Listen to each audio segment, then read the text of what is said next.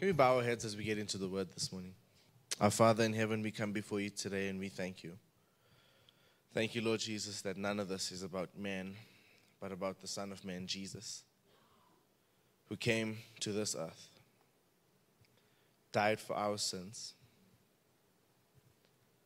just so that we can feel your love once again, that we can be restored to you and have a real, everlasting relationship with our eternal Father.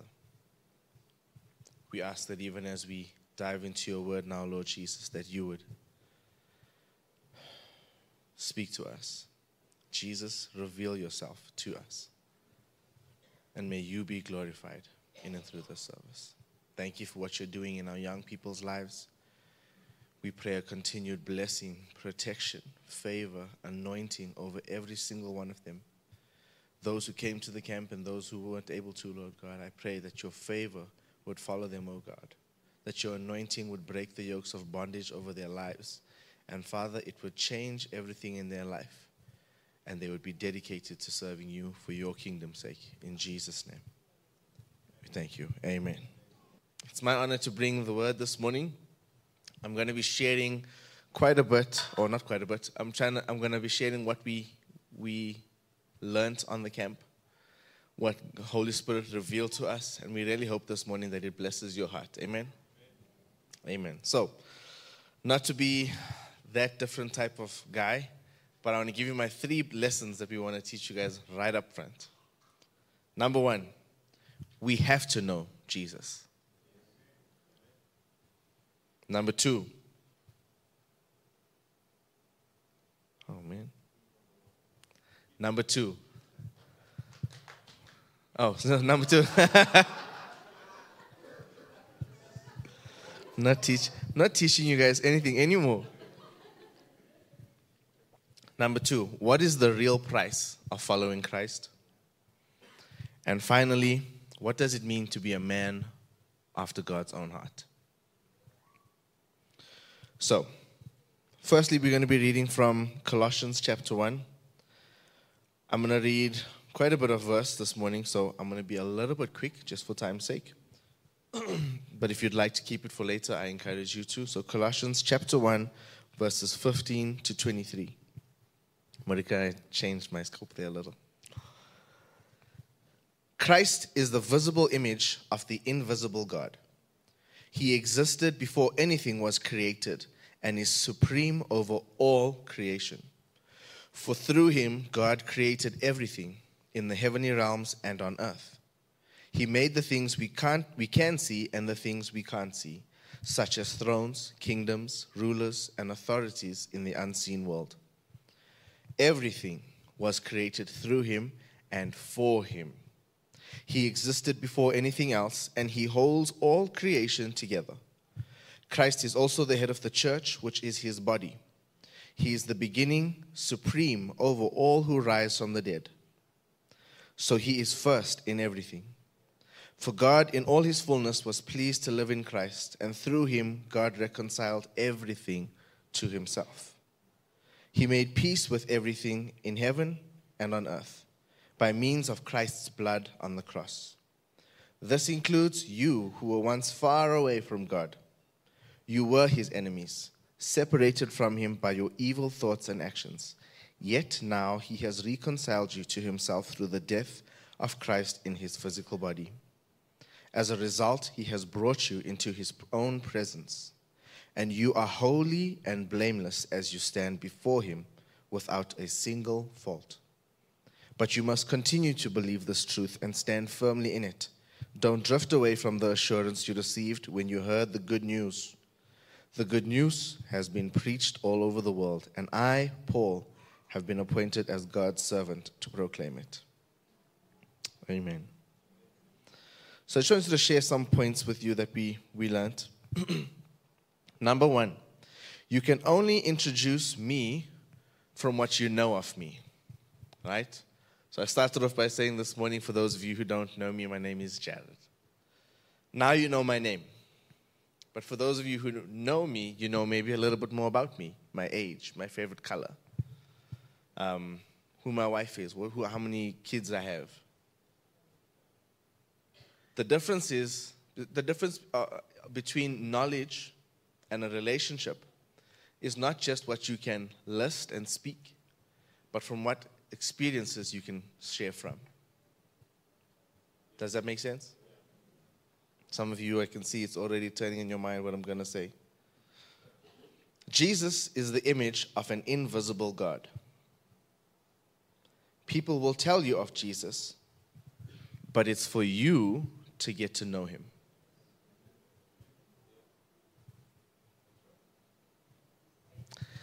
We need to spend time with Jesus. There's no shortcut, there's no other way, there's no alternate, there's no smarter way of doing it. Relationship is relationship. It's going to cost you something, which we'll get into later.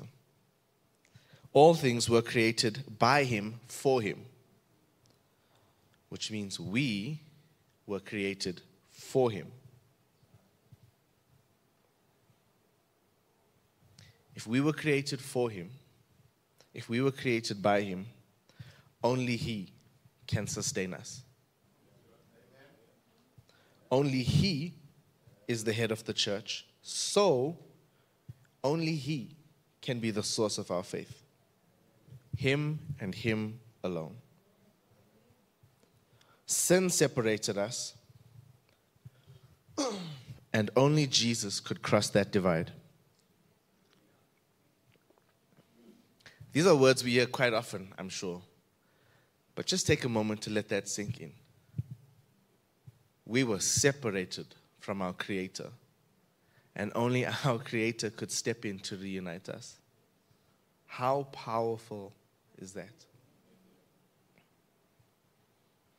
God is our Creator. He has no limits, and he knows all. We are his creation.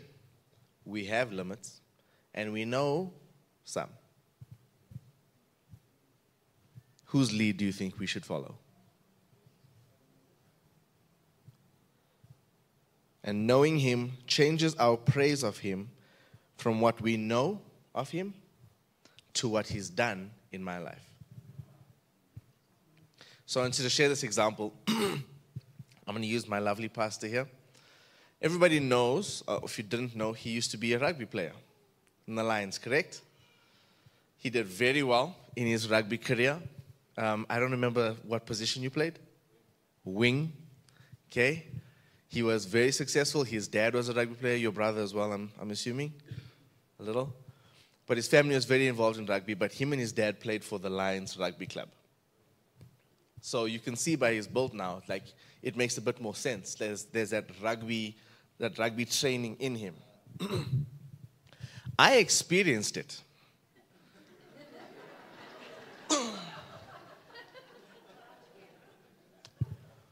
We were at Klerk's house for a braai. We were tackling everybody and throwing them in the pool. Except for Pastor Ryan. The way he planted his feet was like in such, I can't do it. Like I've tried to replicate it. That man was immovable. And Pastor, I just have to tell you, whatever lotion you're using on your legs, I'm worried about your safety. You're going to slip, Pastor. I'm worried. Please, just... I don't know if I was wet from the pool or your legs. I don't know what was going on. That day is burnt into my memories. Let me just say. Everybody was going high. Like, I'm like, no, man. Take off the man's legs. It was like heaven is what? Okay, we're not going to go there. Long story short, I can vouch that the man is rugby trained. I can vouch for his power. I can vouch for his training. I can vouch for his knowledge. I can vouch for his wisdom in that area. Imagine we could do the same thing with Christ. I can vouch for his power. I can vouch for the word of God. I can vouch for the wisdom that comes from it. What a difference that would make to say, oh, I read this in the Bible the other day versus this is what God did in my life. See the power. Amen? I wanted to share this from Job chapter 9. I'll just read verse 2. You know the story of Job. Job was a man who the devil approached God and said, him, give me him. I can't attack him, but I guarantee if you lift this hedge of protection from him, I will get him to curse you. I'll get him to forsake you. And Jesus is like, do your best. The devil took away everything the man had. Everything. His family, his livelihood, everything. His home, possessions, everything you can think of. Reputation, everything was gone. But he did not forsake God. He had his doubts, or not his doubts, he had his sadness. He was angry. He was mad at himself. But when his friends came to counsel him to say, forsake this God of yours, and they tried to twist the word of God against him. Anybody know any people like that? Doesn't it say in the Bible this? Hey? Job's response in verse 2 says this, yes, I know all this is true in principle. And I'll even stop there. In principle, what does that mean? Theoretically, you may be correct. But I know my God. And I don't believe you. I believe him. Can we stand like that this morning?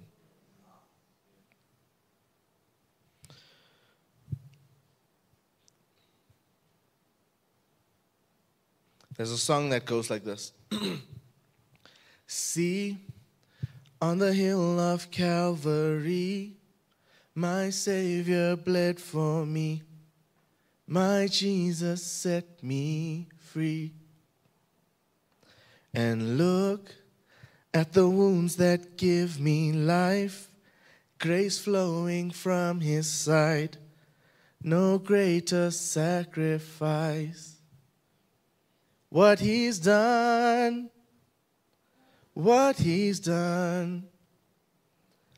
all the glory and the honor to the Son. My sins are forgiven. My future is heaven. I praise God for what he's done.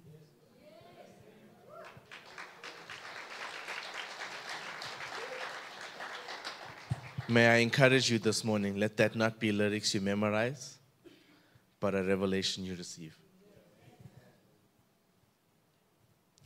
Moving on. Matthew chapter 19. Verses 16 to 30. It's entitled, The Rich Man.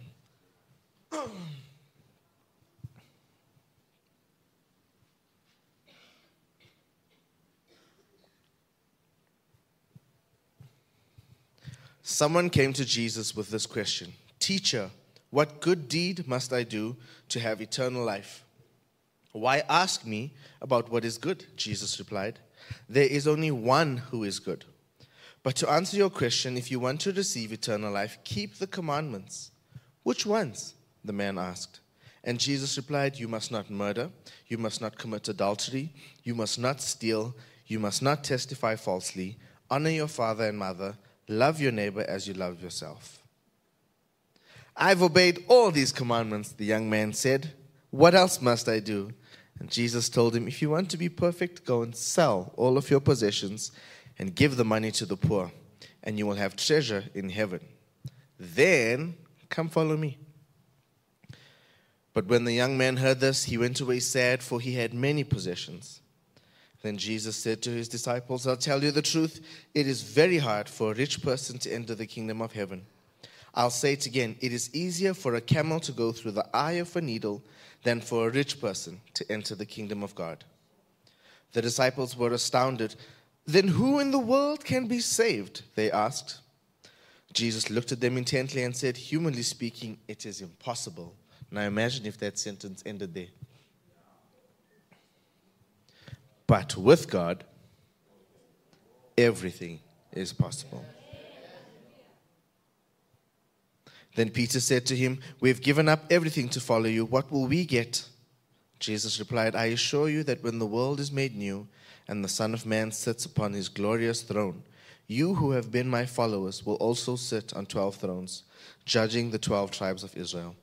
And everyone who has given up houses, or brothers, or sisters, or father, or mother, or children, or property for my sake will receive 100 times as much in return, and will inherit eternal life. But many who are the greatest now will be least important then, and those who seem lost or least important now will be greatest then. When I was younger, my sisters are here actually. They might even know more dates than I would. My dad used to take us to Wimpy. My dad used to work in a bank. He was kind of an executive position, I guess, at that stage. He was director. You wouldn't say sometimes because as much as you'd be like, oh, Dad, can I have this? They'd be like, there's no money. You know what I mean? Like the thing, parents do, like, oh, I left my wallet in the car, oh my goodness. But you're in the shop, you know what I mean? Like they used to pull moves like that. But like we knew that there were certain things like that were lies because every Saturday morning he would take us to breakfast at Wimpy. It used to be our favorite thing. Saturday morning, you wake up, you get ready, and you shoot off to breakfast. If there was a cool movie on afterwards, you'd go to the movies. It got so common that the lady at Wimpy knew us by name, by face, got us our table, knew our order off by heart. For mine, it was a double mushroom burger with chips. My sister was always the health. What is it? The health? Whatever that thing is. I don't know. It's fruits and yogurt. We're at Wimpy anyways. We used to order that, go to the movies. It used to be the best. I was in grade 9, if I'm not mistaken, when my dad resigned from his job with no job in mind afterwards. It was then that I started to develop a fear of money. And I didn't realize it until quite recently. When you don't know where the money's coming from, it's hard to have your wants and desires. It's hard to live the lifestyle that you once lived. It's hard to make sense of anything because things are different now. You need to count the cents. It was interesting because at that time it really affected me, but I didn't want to put pressure on my parents. So I just kind of kept quiet about it. But I noticed I started to drift away from my friends at school. What hurt even more was that they didn't care. So I withdrew and they carried on with life. It was at that time where I felt like, what is going on? And to cut a long story short, I turned to this God that everybody seems to know, that my parents have taught us about, that I haven't encountered for myself. And a difference was made when I felt worthless. I don't know if you can understand this, but it's a silly notion to think that as a kid, I want to help my parents out of the situation. Maybe I can get a job or do something, but you feel like, oh, but I'm a kid, what do I know? So you kind of feel insignificant. I did that thing, and I'm sure some of you have done this, where you take the Bible, you flip it open, and you're like, Lord, if you're real, speak to me. And I was really battling with my image at that point, and the verse that God gave me first was, you are fearfully and wonderfully made. He didn't negate my situation. He reaffirmed who He's called me to be. That's how I knew my Savior was real. So for me, I can assure you that I believe that I have a relationship with God. At that point, things started to turn around where I would read the Word of God to learn more about Him. And those friends who ran away would come back to me slowly, but it was different. They would be going through things in life, and all of a sudden, the wisdom that I had received from Christ, I could now share with them. The Bible was made so easy for me at that phase in my life. It was like I could read it. God would give me so much understanding about it. It was easy. Whatever time I threw at it was like enough. It wasn't until I started to grow more and more that it cost me more and more, and it didn't come as easily. So, I was at another point where I'm like, Lord, is this it? Are you leaving me? Is this what it is? What's going on? And I realized to follow Christ is going to cost you something. When it's easy, that's good. But when it costs you something, that's when it means more to you. It wasn't the 3 minutes on the car ride home or the 2 minutes in between my bath time or whatever the case is that I could read my word. No, I had to be diligent about it. I had to change things. It had to cost me more of my time, my effort, a whole bunch of different stuff in order for me to spend time with my Savior. Now, this is not a sermon about me, but it is something that I want to share 3 things that I've learned about that from. Number 1. Before I even get there, if I can encourage you with this. If you haven't considered this, if you haven't started this, develop a hunger for God. It's the thing that sustains you through every season. As you are growing, it's the thing that sustains you through every level.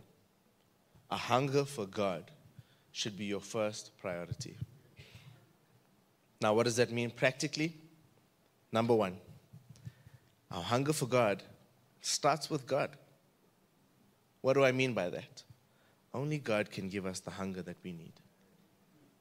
If I'm filling it with all the nonsense of this world and things that are not long-lasting, I may feel fed, but I will always be hungry.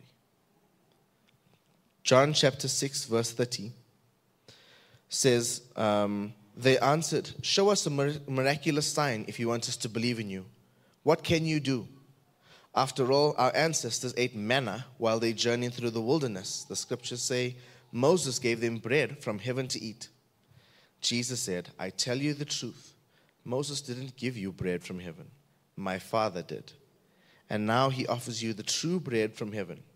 The true bread of God is the one who comes down from heaven and gives life to the world." "Sir," they said, "give us that bread every day." Jesus replied, "I am the bread of life. Whoever comes to me will never be hungry again. Whoever believes in me will never be thirsty." I'll stop there. If you're serious about your relationship with Christ, you'll want his help. Lord, give me the desire to pursue you. I'm so lost in my own hurt or struggles that it's hard. But I recognize, Lord, I choose to put you first place in my life. Help me. Teach me, lead me, show me, invest in me.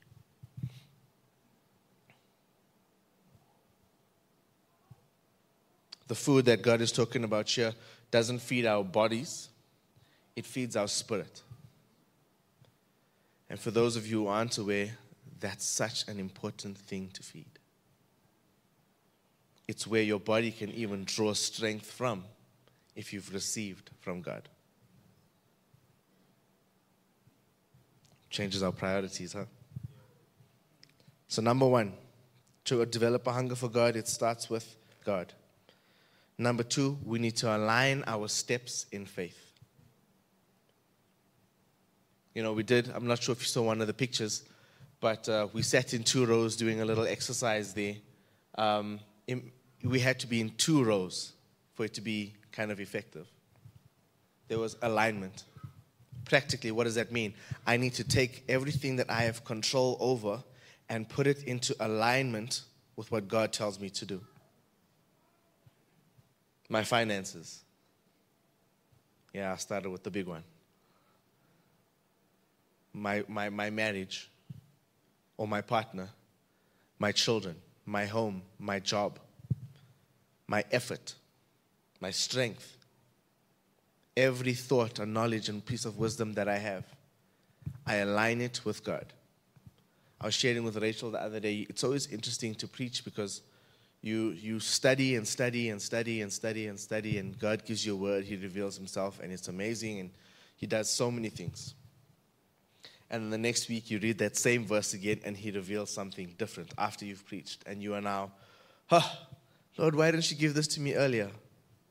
We are limited in our knowledge.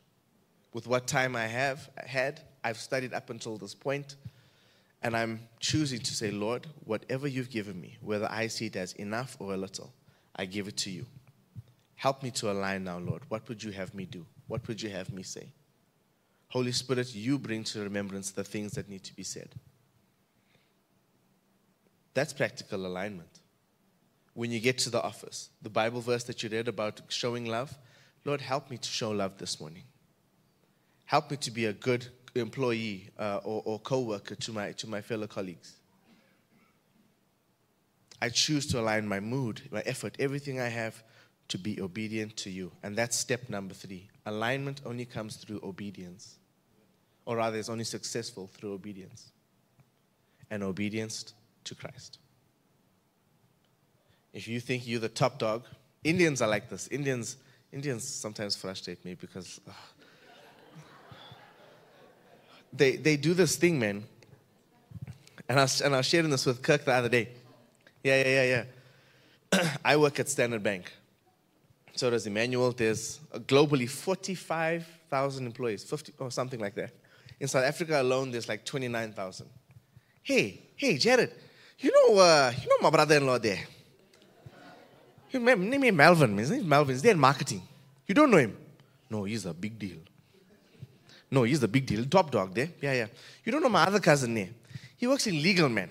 He does all the big things he does there. All the big things. You know, all the big contracts they give him. Huh? Multi-million rand contracts they give him to do.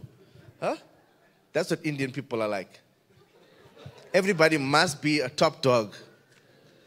You find them on the global address list and you're like, this guy just works at the branch. But anyways, it's not the point.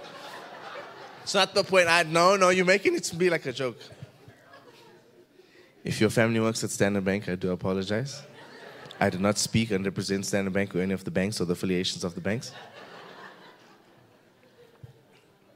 My point is this. There's a sense of humility. Not a sense. There's a focus on humility that we need to have. It needs to be about God and God alone, submitting to Him. We are not the top dog. We are not the big deal. He is. It's not just words, make it so. If He says it, you do it.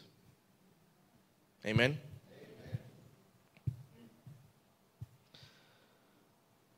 Finally,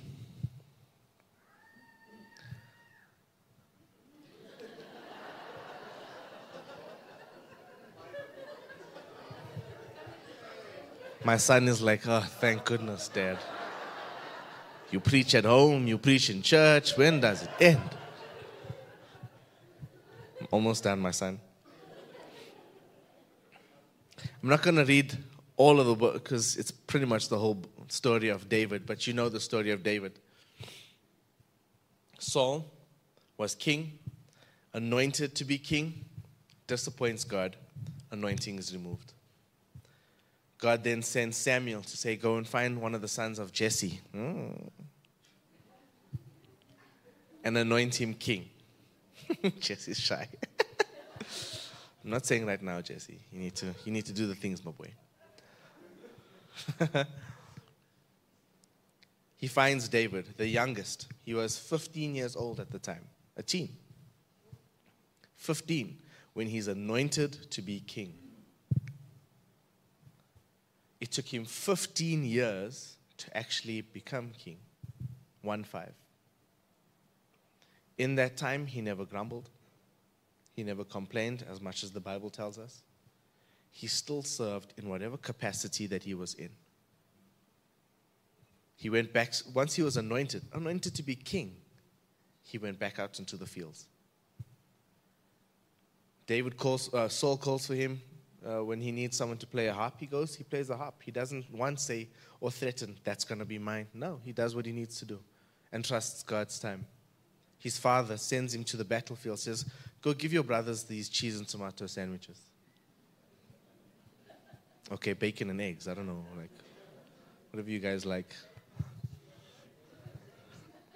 It's the end of the month, but I know in the middle of the month it's going to be polony. We know. No, we South Africans, we know. He goes to the battlefield just to deliver food. And he meets an opportunity that he isn't excited about, that, this is going to propel me. No. An opportunity to serve his king, Jesus. There's so much about the life of David that we can learn. Up until Bathsheba, it was all looking good up until then, right? And that sin brought him down. God cursed his next generation. And we see that in the downfall of his sons. Rachel and I were reading it the other day, and we were like, this is disgusting what his sons were doing. But we learned from David that he had true repentance at that point. Real repentance. Genuine repentance. So the three things that we can learn from his life is this. 1, he trusts God even in the waiting.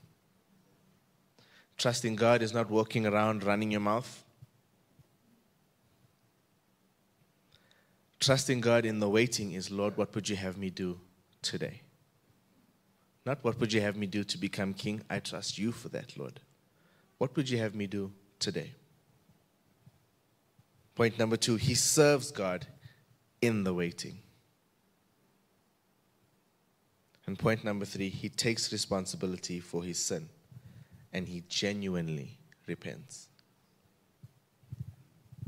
How are we serving God today?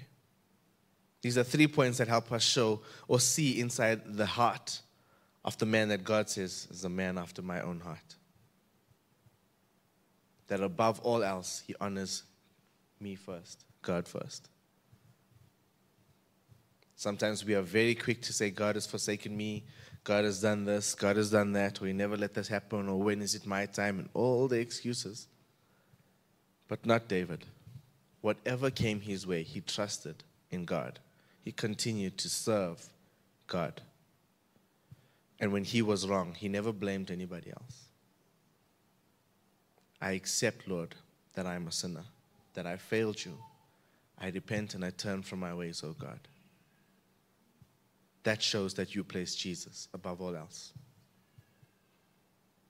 Every head bowed, every eye closed.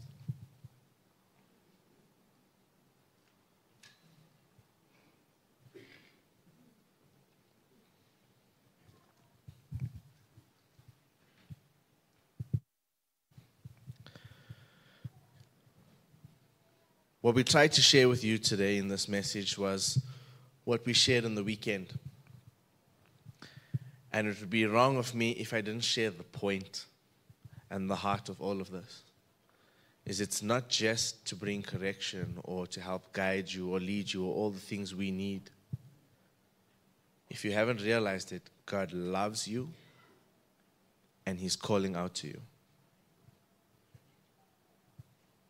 We want to give you an opportunity this morning that if you have been like the prodigal son, you have fled from the love of your father in pursuit of your own things. If you've never experienced the love of God, and I mean really, not in theory, not in principle, we want to give you an opportunity today. So every head bowed, every eye closed. Holy Spirit, we ask now that you search the hearts of each person here today. Those that you are calling home, we ask that you impress on them this morning, Lord God, to take a step of faith and come to the altar this morning.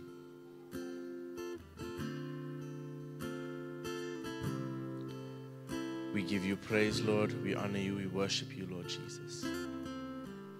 Not because it's just words, but because I've seen you in action in my own life.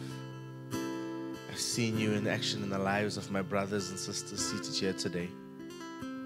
And for those still waiting, oh God, we stand in the gap for them here today as well.